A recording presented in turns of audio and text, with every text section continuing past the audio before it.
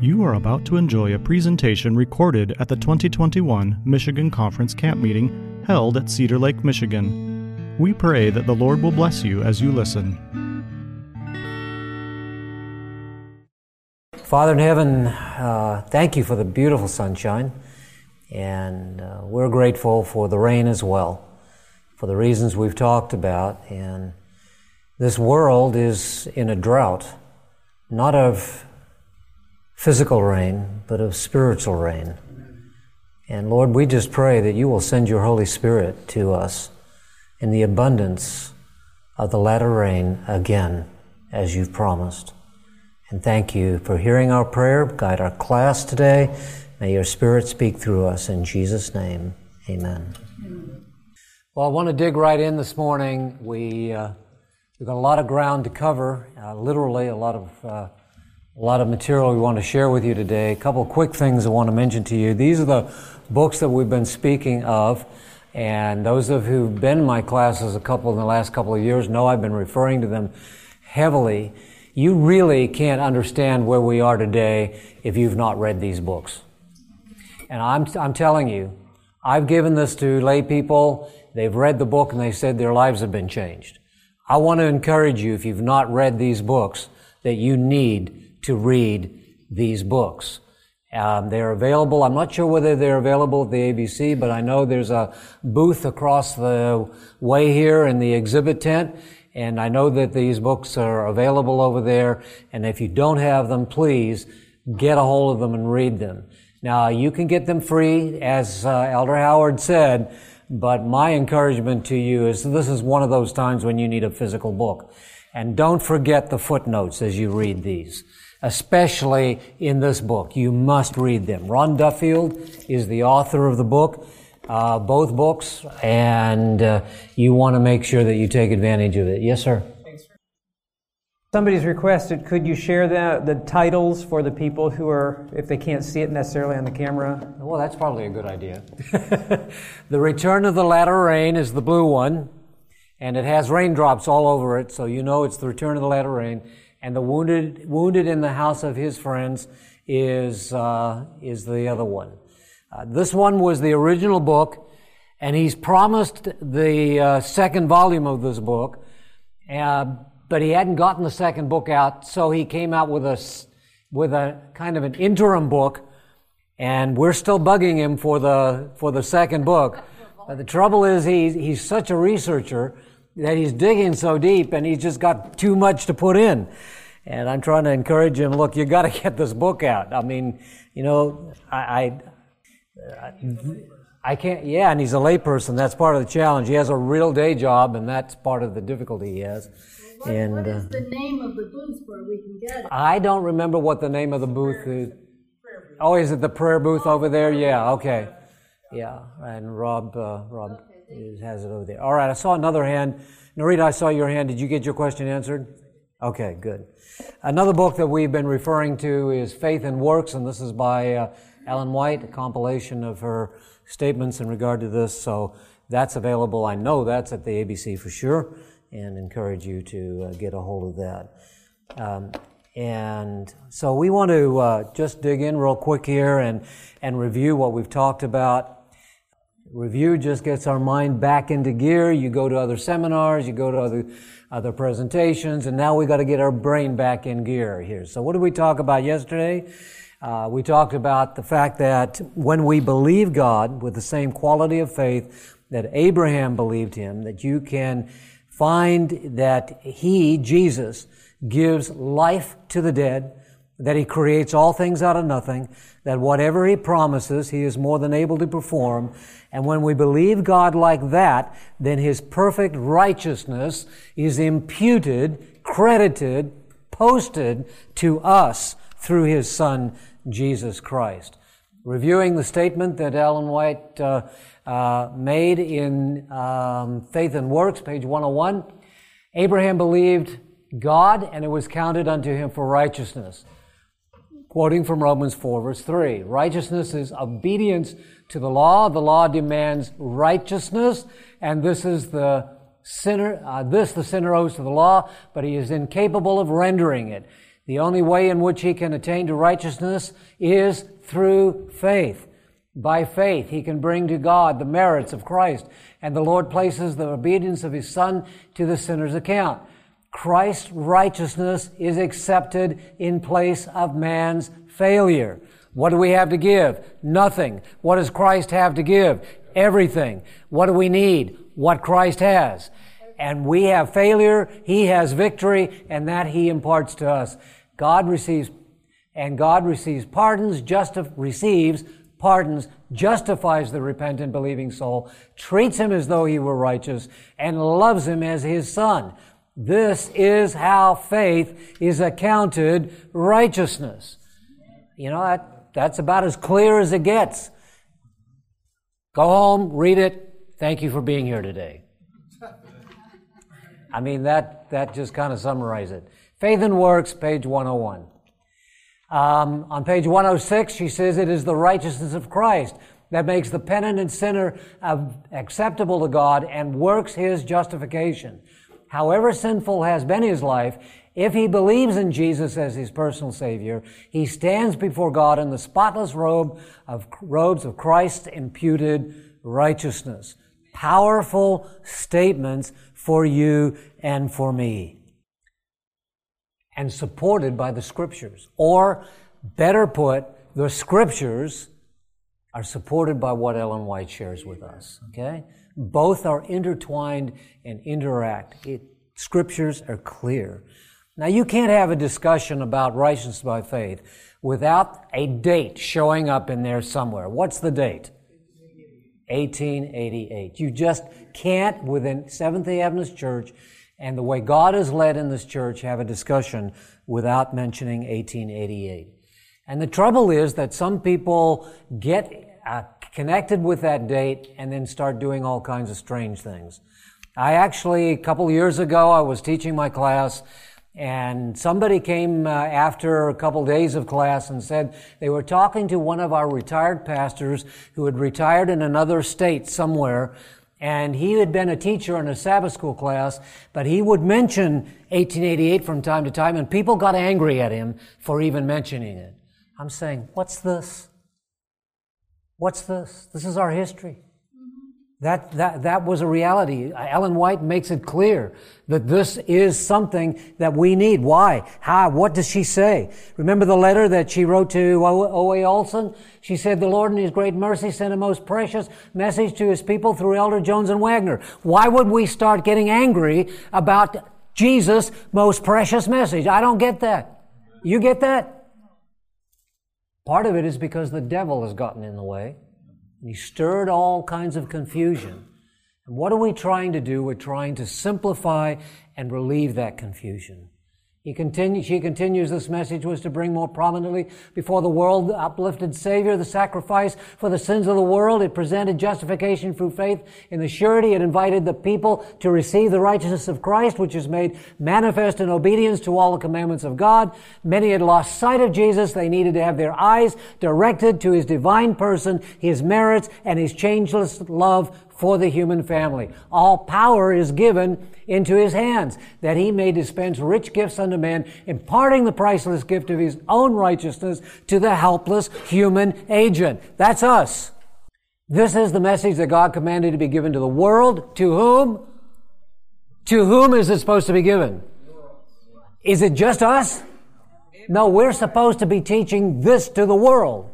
It's the same kind of scenario where Jesus was trying to help the Jews understand that their reason for existence at His time was to share the message of the Messiah. And then there was the Messiah and they were rejecting Him. Ellen White uses the same language in relationship to this message. That's a whole another issue. But anyway, this is the message God commanded to be given to the world. It is the third angel's message, which proclaimed with a loud voice and attended with the outpouring of His Spirit in large measure. In a letter written to a church leader in 1893, Ellen White said, we know that Brother Jones has been giving the message for this time, meat in due season for the starving flock of God. This connection with 1888 and the message there is so critical to us today. Elder Howard, you're going to come and help us to understand why this was meat in due season and why it's meat in due season for us. But before you come up, I just want to mention this one thing. I am keep reminded of the fact that this says the return of the latter rain. The problem we have today is we have forgotten what God has done for us in the past. We keep asking for something that He has already given us. Already given us. He already sent the Holy Spirit in the latter rain. The problem is we had a problem in understanding that. And that's what we need to talk about today. What is the heart of that message? Elder Howard? Well, I have a difficulty even answering that question, and this is what I mean. When you're dealing with a subject like righteousness by faith, everybody has an angle they view it from. And I can only tell you, with my experience, how it impacted me. And in our presentation, I've drawn out what I feel was a stirring part of the message. Now, I wish I had this on the screen. I have part of a quote on the screen that, as Elder Snyman was talking, I felt I really want to look at. And before we do, I just invite you to bow your heads as I ask the Lord to bless our time. Father in heaven, I just want to thank you again for the privilege we have of coming together to study your word. Lord, we desire truth, not truth in the outward parts, but the inward parts. The truth that will help us to be open to receive the righteousness of Christ, to follow your leading, to be open to receiving the outpouring of the Spirit in large measure. I pray that you would be present with us now during the remainder of this seminar, Lord, and again on this entire campground. We ask and pray these things in Jesus' name, amen. In the 1888 materials, the statement appears elsewhere. We've shared part of it here already. This is on page 897. Ellen White says, "Many commit the error of trying to define minutely the fine points of distinction between justification and sanctification. Into the definitions of these two terms, they often bring their own ideas and speculations. Why try to be more minute than is inspiration on the vital question of righteousness by faith?" Listen to the next sentence. "Why try to work out every minute point as if the salvation of the soul depended upon all having exactly your understanding of this matter?" And I feel too often, I don't want to be one that says, you've got to think exactly just like this or you can't have it. I'm not going to say that. She's guarding against that here. She says, all cannot see in the same line of vision. You're in danger of making a world of an atom and an atom of a world. Our desire in this seminar is to give you something to take away that will inspire and encourage you with this message. I remember when I first came into I shared, maybe I didn't share here. I'm doing another seminar. I don't remember sometimes. But my family left the Seventh-day Adventist Church when I was about 15 years old during the Desmond Ford crisis. And we were out of the church until I was about 26 years old. That's when the Lord got a hold of me. And I remember when I first came into the Adventist Church, there were a couple guys in our church that would throw around these names, Jones and Wagner. And I had no idea who they were. But curiosity got the better of me, and I ran into an old friend who had a book of A.T. Jones' sermons from the 1893 General Conference session. And I'd heard the names, oh, okay, this is interesting. I want to find out what it says. And I read through those sermons. And they were so powerful. I began to search out other things. And I have to tell you something about myself, and I'm not trying to throw anybody under the bus. But in those days, for example, it's the same way today. Just about every Bible available is a study Bible. And so here's the Bible, and then there's a bunch of notes to tell you what you're supposed to think about it. And as a brand new Christian, and I think the Lord was guiding me, my brother gave me a beautiful study Bible. My brother Jim will be here later this week in another seminar, and sometimes he brings that story up about how he got me this expensive Bible for Christmas, and I ended up losing it. But anyway, part of the issue was, I didn't want to study Bible. I said, Lord, I just want the Bible text. I just want the Bible. I don't want somebody else telling me what Well, it was the same way when I ran into Jones and Wagner's materials. There were other books of theirs that I can recommend, but there are some that are abridged and clarified, and I didn't want that. I want to know what Jones and Wagner taught.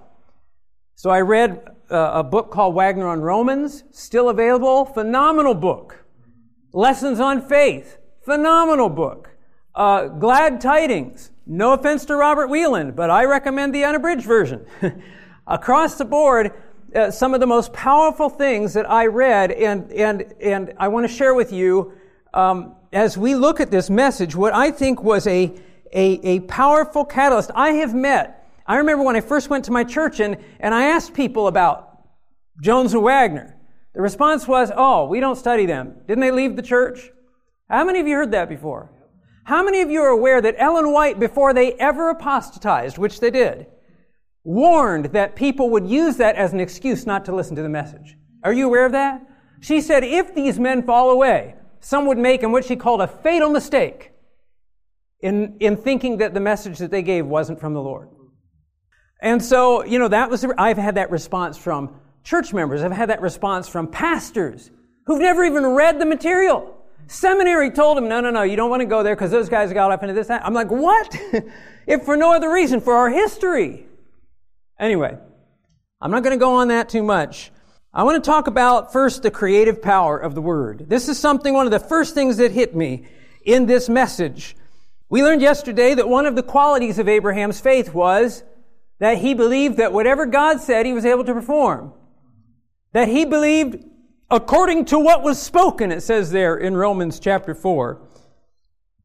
A belief in the creative power of God's Word is essential, I believe, to the experience of righteousness by faith. And I believe that Jones and Wagner believed that. In 1898, A.T. Jones wrote a series of articles in the Review and Herald they're in the book Lessons on Faith. And they were lessons on faith. He starts that series with this quote from Ellen White, where she says, the Scripture declares that without faith, it is impossible to please God. The knowledge of what Scripture means when urging upon the human agent the necessity of cultivating faith is what? More essential than any other knowledge we can acquire. And I should have the reference there, and I don't. I apologize. That comes from manuscript 76 from 1898. Now, Jones begins his series with that statement, and then he makes this observation. Plainly, now this is Jones writing, plainly it must be to little purpose to urge upon a person the necessity of cultivating faith, while that person has no intelligent idea of what faith is. And it is sadly true that though the Lord has made this perfectly plain in the Scriptures, there are many church members who do not know what faith is. They may even know what the definition of faith is, but they do not know what the thing is. They do not grasp the idea that's in the definition.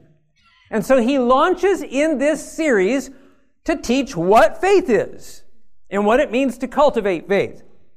And I'm just taking you through a few key points in this series of articles. He proceeds, incidentally, Jean Ross shared that passage the other night. In fact, I think Jean Ross shared the first two presentations, articles of Jones from Lessons in Faith in his sermon the other night. Because Jones goes on to talk about that story of the centurion who came to Jesus. Were you in there when Elder Ross shared that the other night? Where the centurion came to Jesus and he had a servant he wanted healed. And you remember what Jesus said? He says, I'll come and heal him. I'll come. And what did the centurion respond? I'm not worthy to have you come under my roof, but do what? Speak a word only, and it'll be done. So Jones reviews that story. And incidentally, in the Bible, what does it say? Jesus marveled. I mean, to have Jesus marvel at your faith, you know those things that make your jaw drop. This is Jesus. He's like, such amazing, and from a Gentile. And Jesus said, I have not found such great faith, not in Israel. Now, Jones draws this conclusion. He says, faith is the expecting the Word of God to do what it says, and the depending upon that Word to do what it says. That's his definition of faith. You could go to Romans 10:17. What does it say in Romans 10:17? Faith cometh by hearing, and hearing by the word of God. He's just building on that concept. Faith, this is what the centurion did. He believed in the word of God and expected it to do what it said. He believed there was power in the word. Now, if you have read this series of articles, this becomes a mantra of Jones all the way through the article. He keeps coming back to this definition of faith. Faith is the expecting the word of God to do what it says, and the depending upon that word to do what it says. Well, you would expect that then when we talk about justification by faith, he plugs it in. He makes the application and says this: justification by faith, then, is justification by depending upon the word of God only and expecting that word only to accomplish it. Pretty straightforward thinking, right? Now, Jones continues in this series to turn to the story, the account of creation. And he says this, quoting from Genesis, from Hebrews, the worlds were framed by the word of God, so that things which are seen were not made of things which do appear. Right? Something from nothing. Once there were no worlds, nor was there any of the material which now composes those worlds. There was nothing, right? God set forth Christ to declare the word, which should produce the worlds, and the very material of which they should be composed. There was nothing, and he spake, and it was. He says, in man, now he takes that, you're following this, right? Creation, there was nothing, and God spoke, and what happened? Now there's something. From nothing. There didn't need to be something there. It wasn't like God said, I can't do it yet because I have to have some material to begin with. How's the old story go of the atheist and God, right? And the atheist denies that things came about naturally, and God says, okay, you work out your plan and I'll work out my plan, and we'll see who's right. And the guy says, okay. And he gets down and he starts working with the dirt, and God says, no, you go get your own dirt. Right? God started with nothing. So Jones makes the application. In man, there is no righteousness from which righteousness can appear in his life, right? There's nothing in terms of righteousness. But God has set forth Christ to declare righteousness unto and upon man. Christ has spoken the word only, and in the darkened void of man's life, there is righteousness to everyone who will receive it. I mean, what a powerful, right? There was darkness. God said, let there be light, and boom, there's light. And Jones takes that and he says there's this darkness in terms of righteousness. But when God speaks the word of righteousness, what happens? It's there. Notice how Jones holds to belief that justification is God declaring a person righteous. Yet because there is creative power in the word of God, God's declaration of righteousness actually produces righteousness where there was none. Are you following that? Then finally, turning to Romans 5, verse 1, Jones concludes. Oh, I got to finish this statement. We didn't finish the statement. So I'm going to get the run in here. In man, there's no righteousness from which righteousness can appear in his life. But God has set forth Christ to declare righteousness unto and upon man. Christ has spoken the word only, and in the darkened void of man's life, there is righteousness to everyone who will receive it. Where before the word is received, there was neither righteousness nor anything which could possibly produce righteousness. Not of yourselves, not of works, right? After the word is received, there is perfect righteousness and the very fountain from which it springs. So then he goes on to Romans 5:1 and he makes this point. Notice that the parentheses are his point as he's reading this. He says, therefore, being justified or made righteous by faith, by expecting and depending upon the word of God only, we have peace with God through our Lord Jesus Christ. That is so, bless the Lord, and feeding upon this blessed thing is cultivating faith. Some powerful thoughts there from Elder Jones. Now, I don't know. Yeah, we have a varied room in here, so some of you have studied the subject more than others. Some of you may be aware that this whole concept of justifying a person, actually making them righteous, is a point of contention in our church. It's a big point of contention when it comes to this. In fact, it's called a false theology or Catholic theology. I didn't always realize that. I'm coming from the standpoint that when I first read these things as a new Christian, they were so powerful. Because when you come to Christ, what I want to say, the first thing you realize is that you have no righteousness. And that Christ has to be your righteousness. That there's nothing in you that's going to get you from here to there. And when I learned these things, I realized that it doesn't matter whether I have righteousness because Christ has righteousness. And it doesn't matter if I don't have strength because it's not about my strength. It's about His strength. It's about His righteousness. It's about His works. And the idea of His Word having power in it just stirred my heart. So I think the first time I realized that people have a contention with this and say, no. Righteousness is only a declaration. Well, let me explain a little bit. At the heart of their message, at the heart of Wagner and Jones' message, was the idea that when God declares a person righteous, He makes that person righteous. You know, if you read certain people's writings, I'll talk for myself. I can't even think of something. You know, there are ideas that I may have that are they're on the peripheral of the core of my faith. There are things that you believe and maybe you believe and I believe that we hold in common, and there may be a thing here that I look at it a little differently, like what's the wheel within a wheel in Ezekiel? Well, I don't know. But there are core parts. And the idea of justification, making a person righteous, was not an incidental sideline thing in this message. This was part and parcel. You will read it over and over and over, and you're going to see more of that as we go.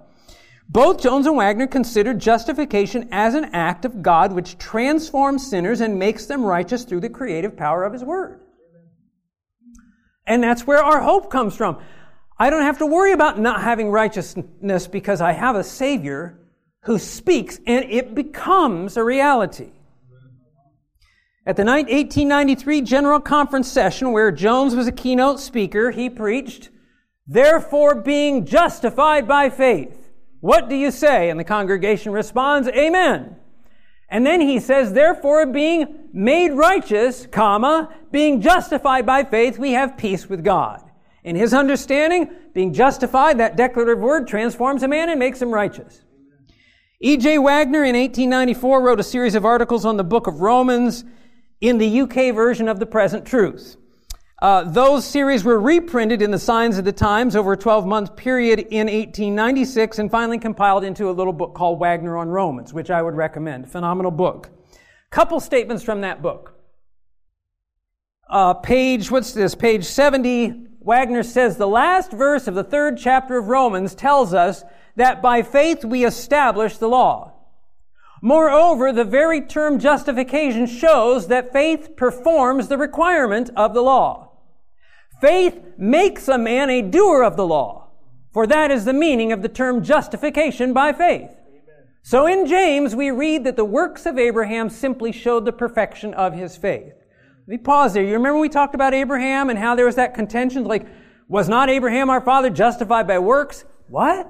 And so Wagner's making the application we did the other day. He's not saying he's saved by his works. He's saying his works evidenced the power of faith. Again, on page 66 of that book, Wagner makes the point. Justification means making just or making righteous. Righteousness is right doing. Faith which justifies, therefore, is faith which makes a man a doer of the law, or rather, which puts the doing of the law into him. We're going to expound on that as we go on. A man is not justified by faith and works, but by faith alone, which works. And you've heard that expression before. So it should come as no surprise to us that Ellen White herself, who gave such strong endorsement to the preaching of Jones and Wagner, also taught that justification includes making a person righteous. Some statements from Inspiration. Faith I Live by page 112. Ellen White says, having what? Made us righteous through the imputed righteousness of Christ. Remember, imputed righteousness has to do with justification.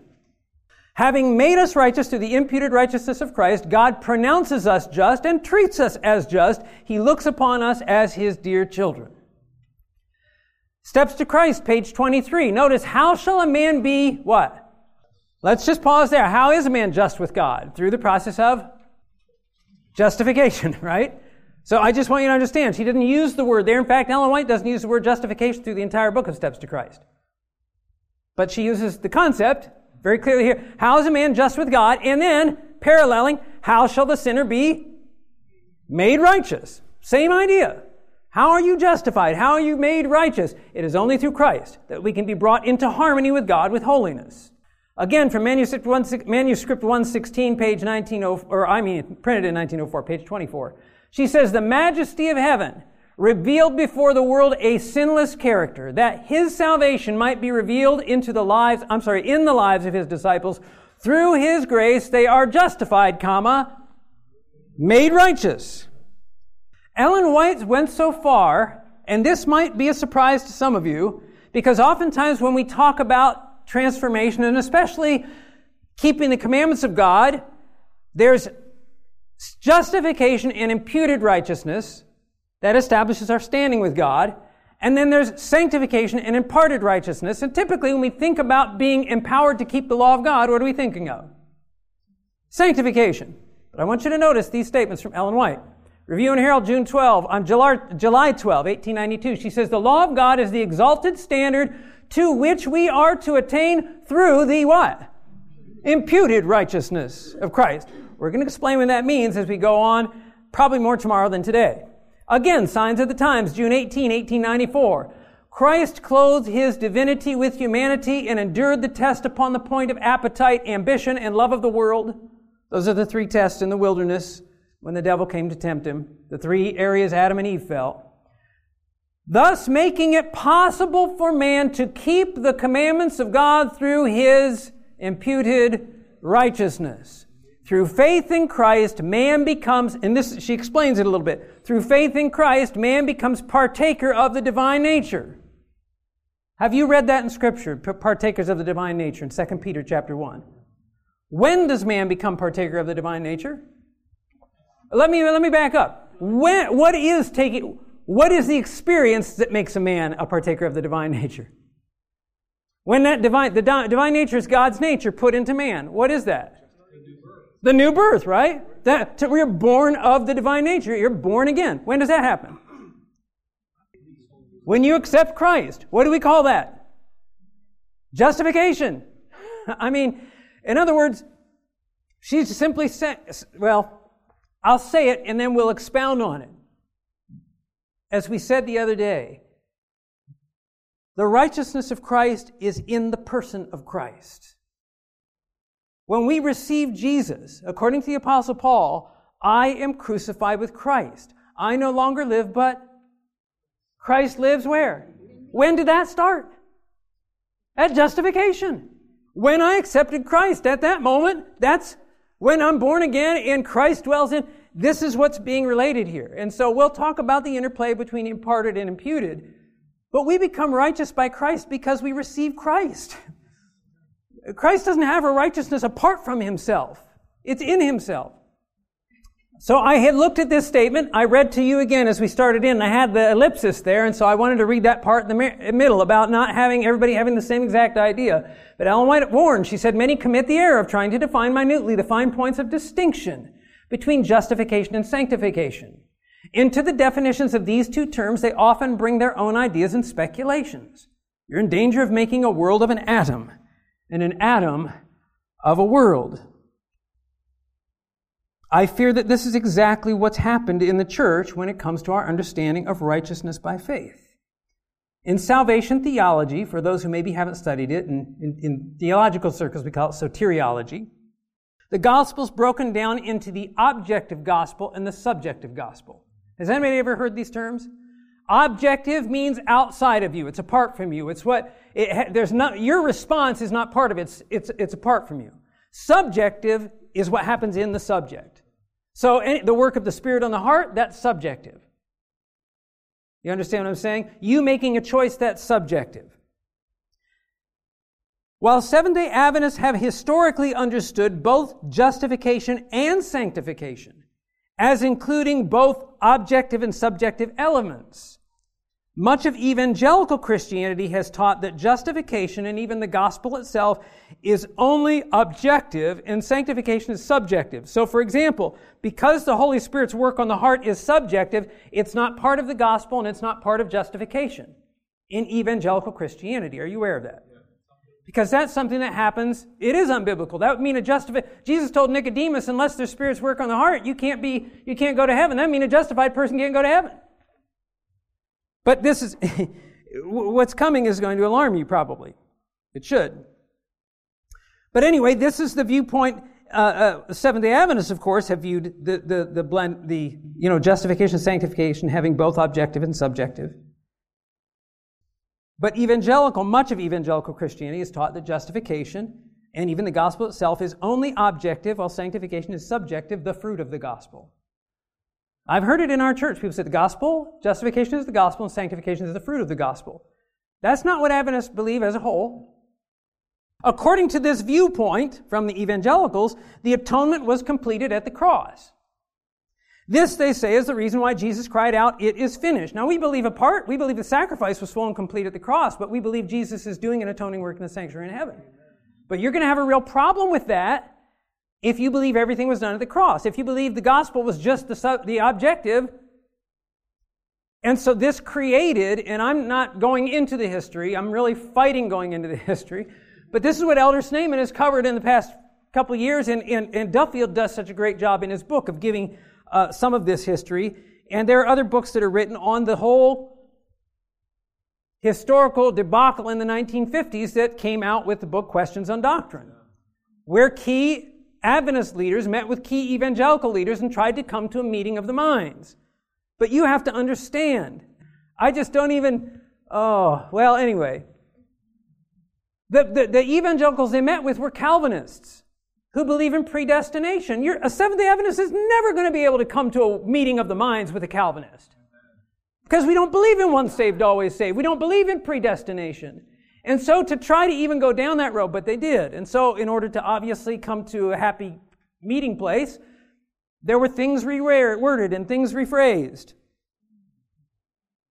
Of course, consistent with their viewpoint, the teaching that Jesus, after his resurrection, ascended to the heavenly sanctuary to complete the atonement is not only ludicrous, it's borderline blasphemous to an evangelical who believes that the gospel, the true gospel, is objective only, because Paul warns off the ground, let anybody who teaches any other gospel, let him be accursed. And he says it twice in the book of Galatians.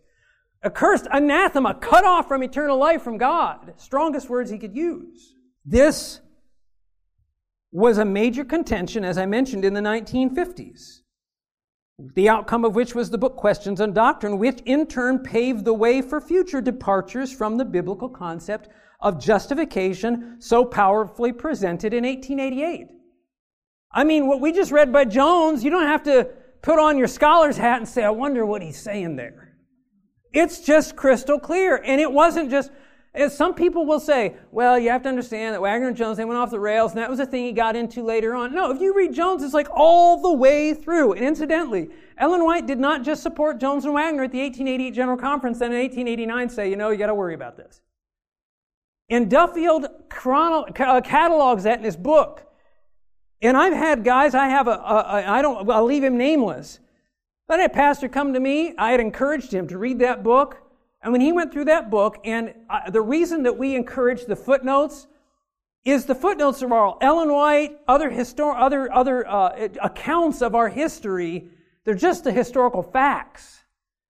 And you begin to realize that much of what you may have heard is historical fiction. And this young man who had been through the seminaries, a leader in our church, said to me, he was mad. He said, I was lied to at the seminary about this what happened in 1888. And I'm not trying to throw the seminary under the bus. Don't misunderstand. I guess I would say, you have good and bad people everywhere. Our safety has never been in people, which I'm going to get to. But this paved the way. This whole issue paved the way for future departures from that concept that was so clear in 1888 at the heart of the Ford movement of the late 70s and 80s, where my family left the church, was the evangelical view that justification is only a declaration.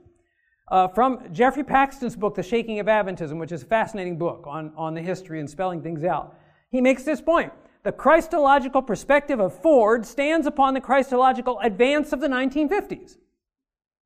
I know Adventists say, well, no, you're going overboard with that. But outsiders who've looked at it say, no, this is clear. It paved the way, what happened in the 50s, for what Ford did. He just took it to a logical conclusion. For Dr. Ford, justification is a declaring righteous, not a making righteous.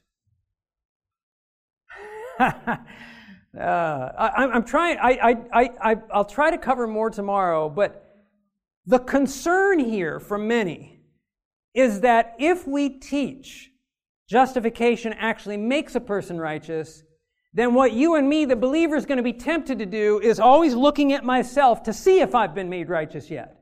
And because I'm not going to see if I'm made righteous yet, and I'm not going to, then I'm never going to have assurance of salvation. That was the contention. That was Ford's contention. That was the contention in the 50s. That's the contention from the evangelicals. I just want to say assurance doesn't come from saying it's done.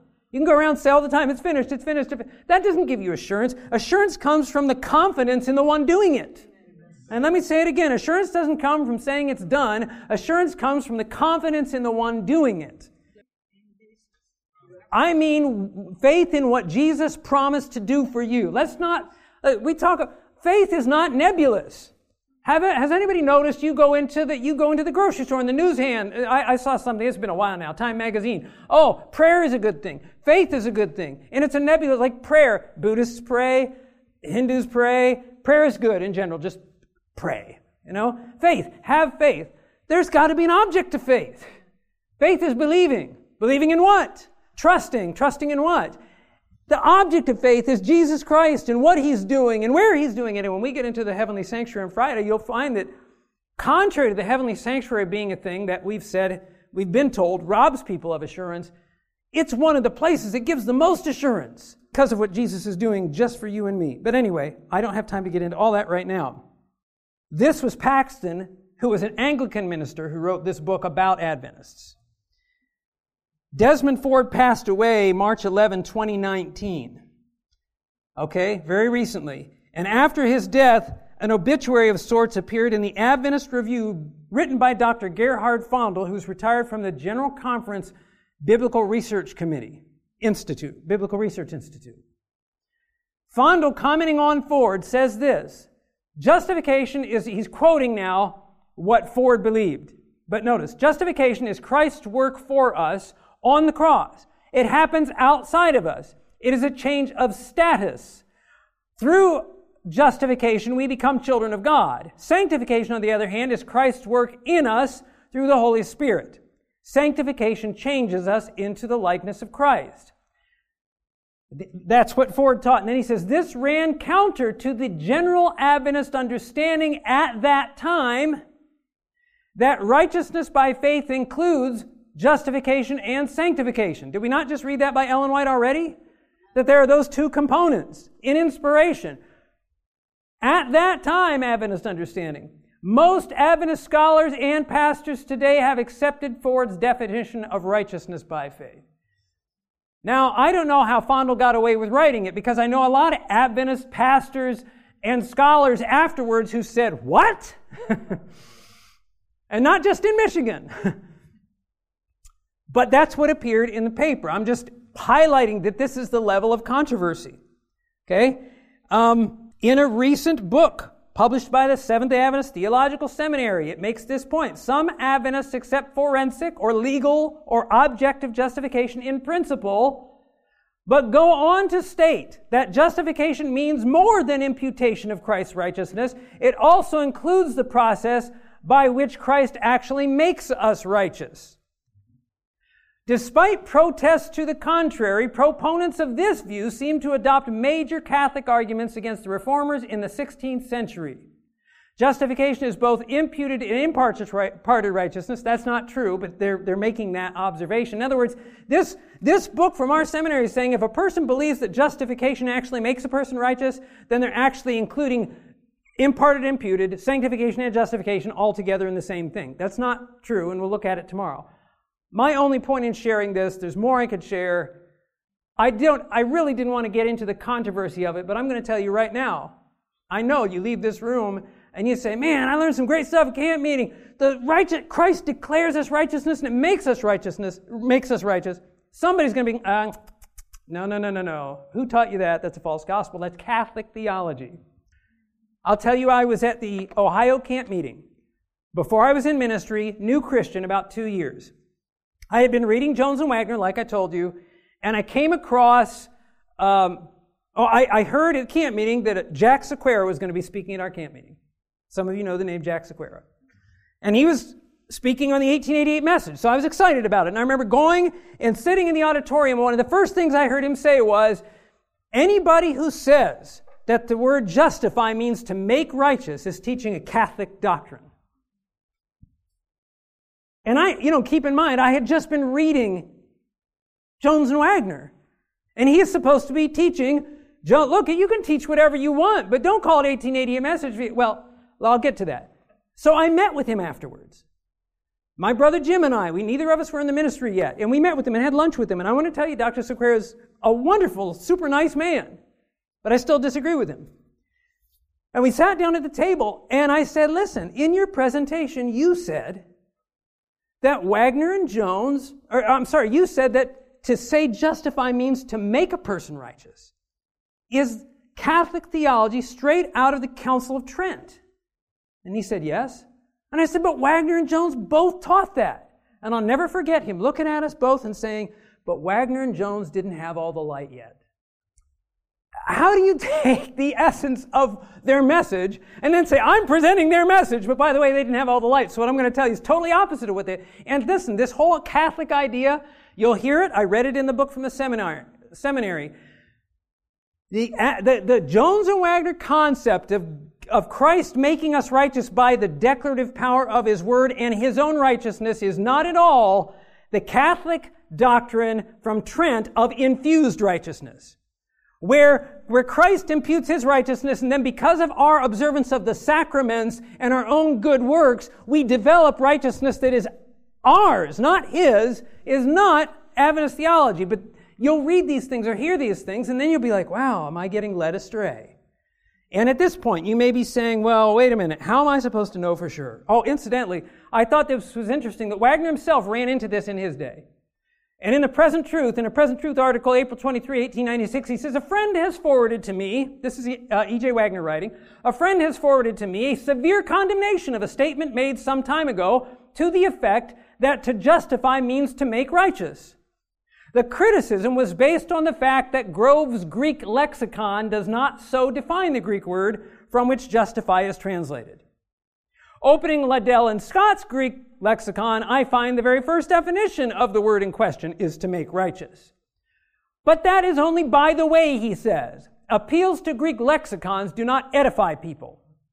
It was stated that being justified means being made righteous because that definition is patent from the reading of the English Bible. In other words, Wagner says, look, it's not true that the lexicons are all against this. Some lexicons are in favor of what I said. But he said that's incidental.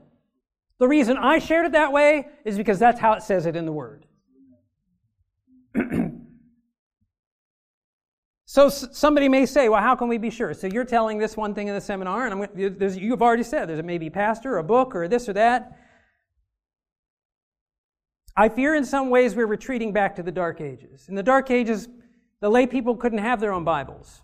In the Dark Ages, the priest would not allow the people to have their Bibles for fear that you would read the Bible yourself without the aid of a priest. Today we've replaced priests with scholars and said, you guys are just too dumb to understand it unless a scholar explains it to you.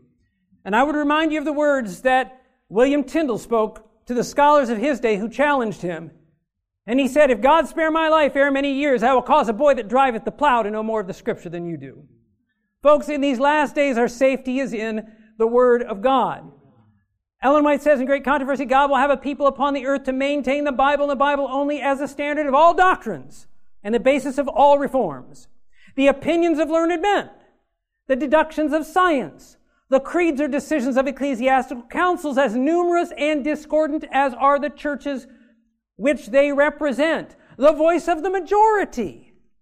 Not one nor all of these should be regarded as evidence for or against any point of religious faith. Before accepting any doctrine or precept, we should demand a plain, thus saith the Lord, in its support. Amen? Satan is constantly endeavoring to attract attention to man in the place of God.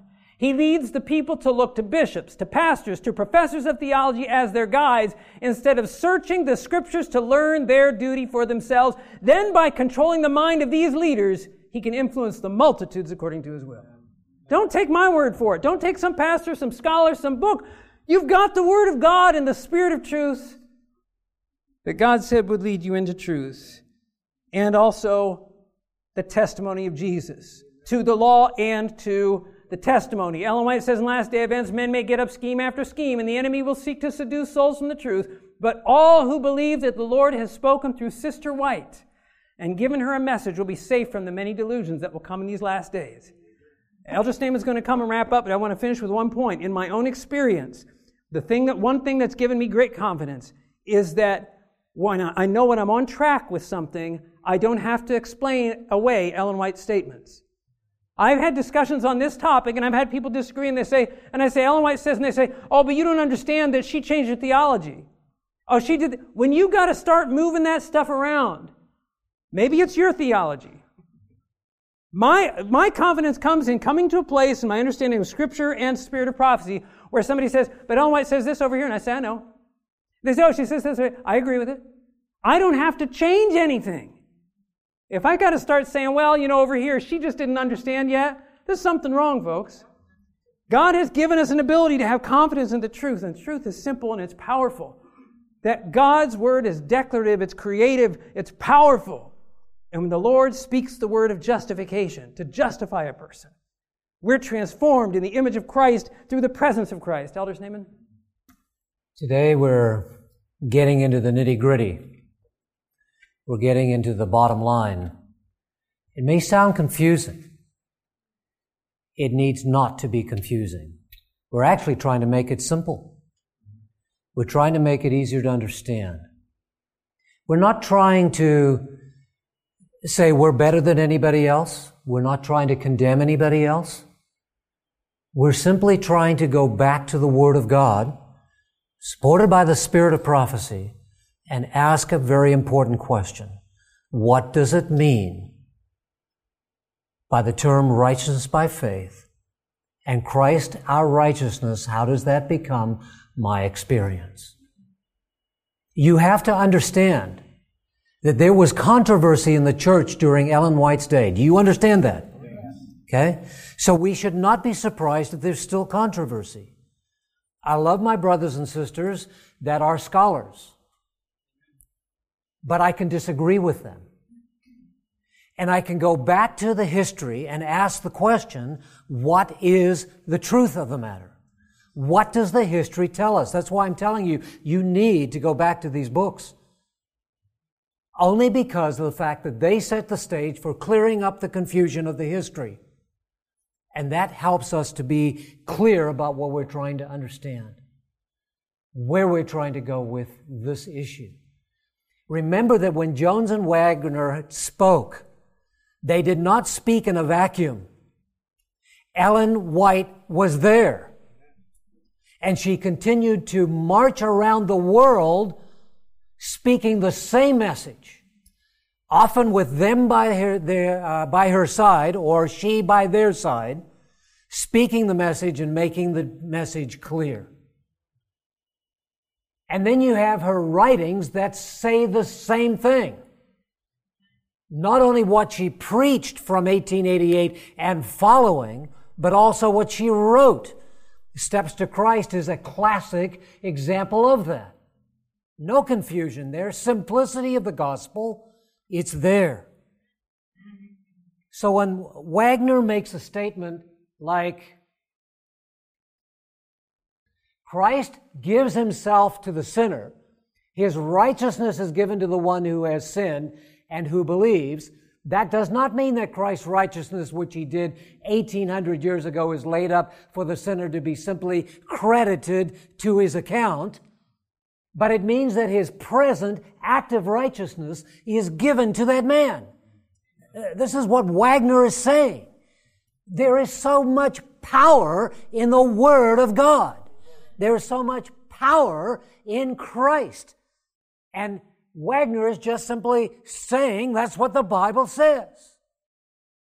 Christ comes to live in that man who believes, for he dwells in the heart by faith. So the man who was a sinner is transformed into a new man, having the very righteousness of God. Justified transforms. You with me? That's what the Bible teaches, and it is very clear. Isn't this precisely what Paul is saying in Galatians chapter 2, verse 20? He says, I have been crucified with Christ. It is no longer I who live, but Christ what? Lives in me. Is Christ living in me transformative? Absolutely. Or we have no hope. That's not what Paul says. I said that. And he goes on, Paul says, and the life which I now live in the flesh, I live by faith in the Son of God, and who loved me and gave himself for me. Ellen White says, Christ became one flesh with us in order that we might become one spirit with him. It is by the virtue of this union that we are to come forth from the grave, not merely as a manifestation of the power of Christ, but because through faith, his life has become ours. Those who see Christ in his true character and receive him into the heart have everlasting life. It is through the Spirit that Christ dwells in us. And the Spirit of God, received into the heart by faith, is the beginning of life eternal, desire of ages. There's clarity here. There's simplicity here. It's not confusing. In conclusion, I want to recall what we read on Monday and referred to yesterday and remind you and me of what it's saying. This is a statement from Mount of Blessing, page 18. The righteousness of God is embodied in Christ. We receive righteousness by receiving him. Far too many people make the mistake of separating the righteousness of Christ from the person of Christ, as if you can have one without the other. It is simply impossible. In the words of Ellen White, we receive righteousness by receiving him. He truly is the Lord our righteousness. This is foundational. This is fundamental to what we're going to be talking about in the next 2 days. You and I cannot be ready for the return of Jesus Christ thinking that we can live on our own and that we can be righteous on our own. We will never be able to live separate from Jesus Christ. Always, by faith, surrendered to him. But when we are surrendered to him, he has control of our lives, and his life is transformative, transforming us into the people he wants us to be. Father in heaven, mighty is the power of your word. You spoke, and the worlds came into existence. Jesus simply said the word, and the centurion's servant was healed. Power in the word that transforms the life. Oh Lord, help us to understand this. Help us to grasp it. Help us to accept it as the simple teaching of your holy word. In Jesus' name, amen. To listen to more of these presentations, you may visit the audio archives at misda.org/audio2021 or search for Michigan Conference Camp Meeting wherever you get your podcast.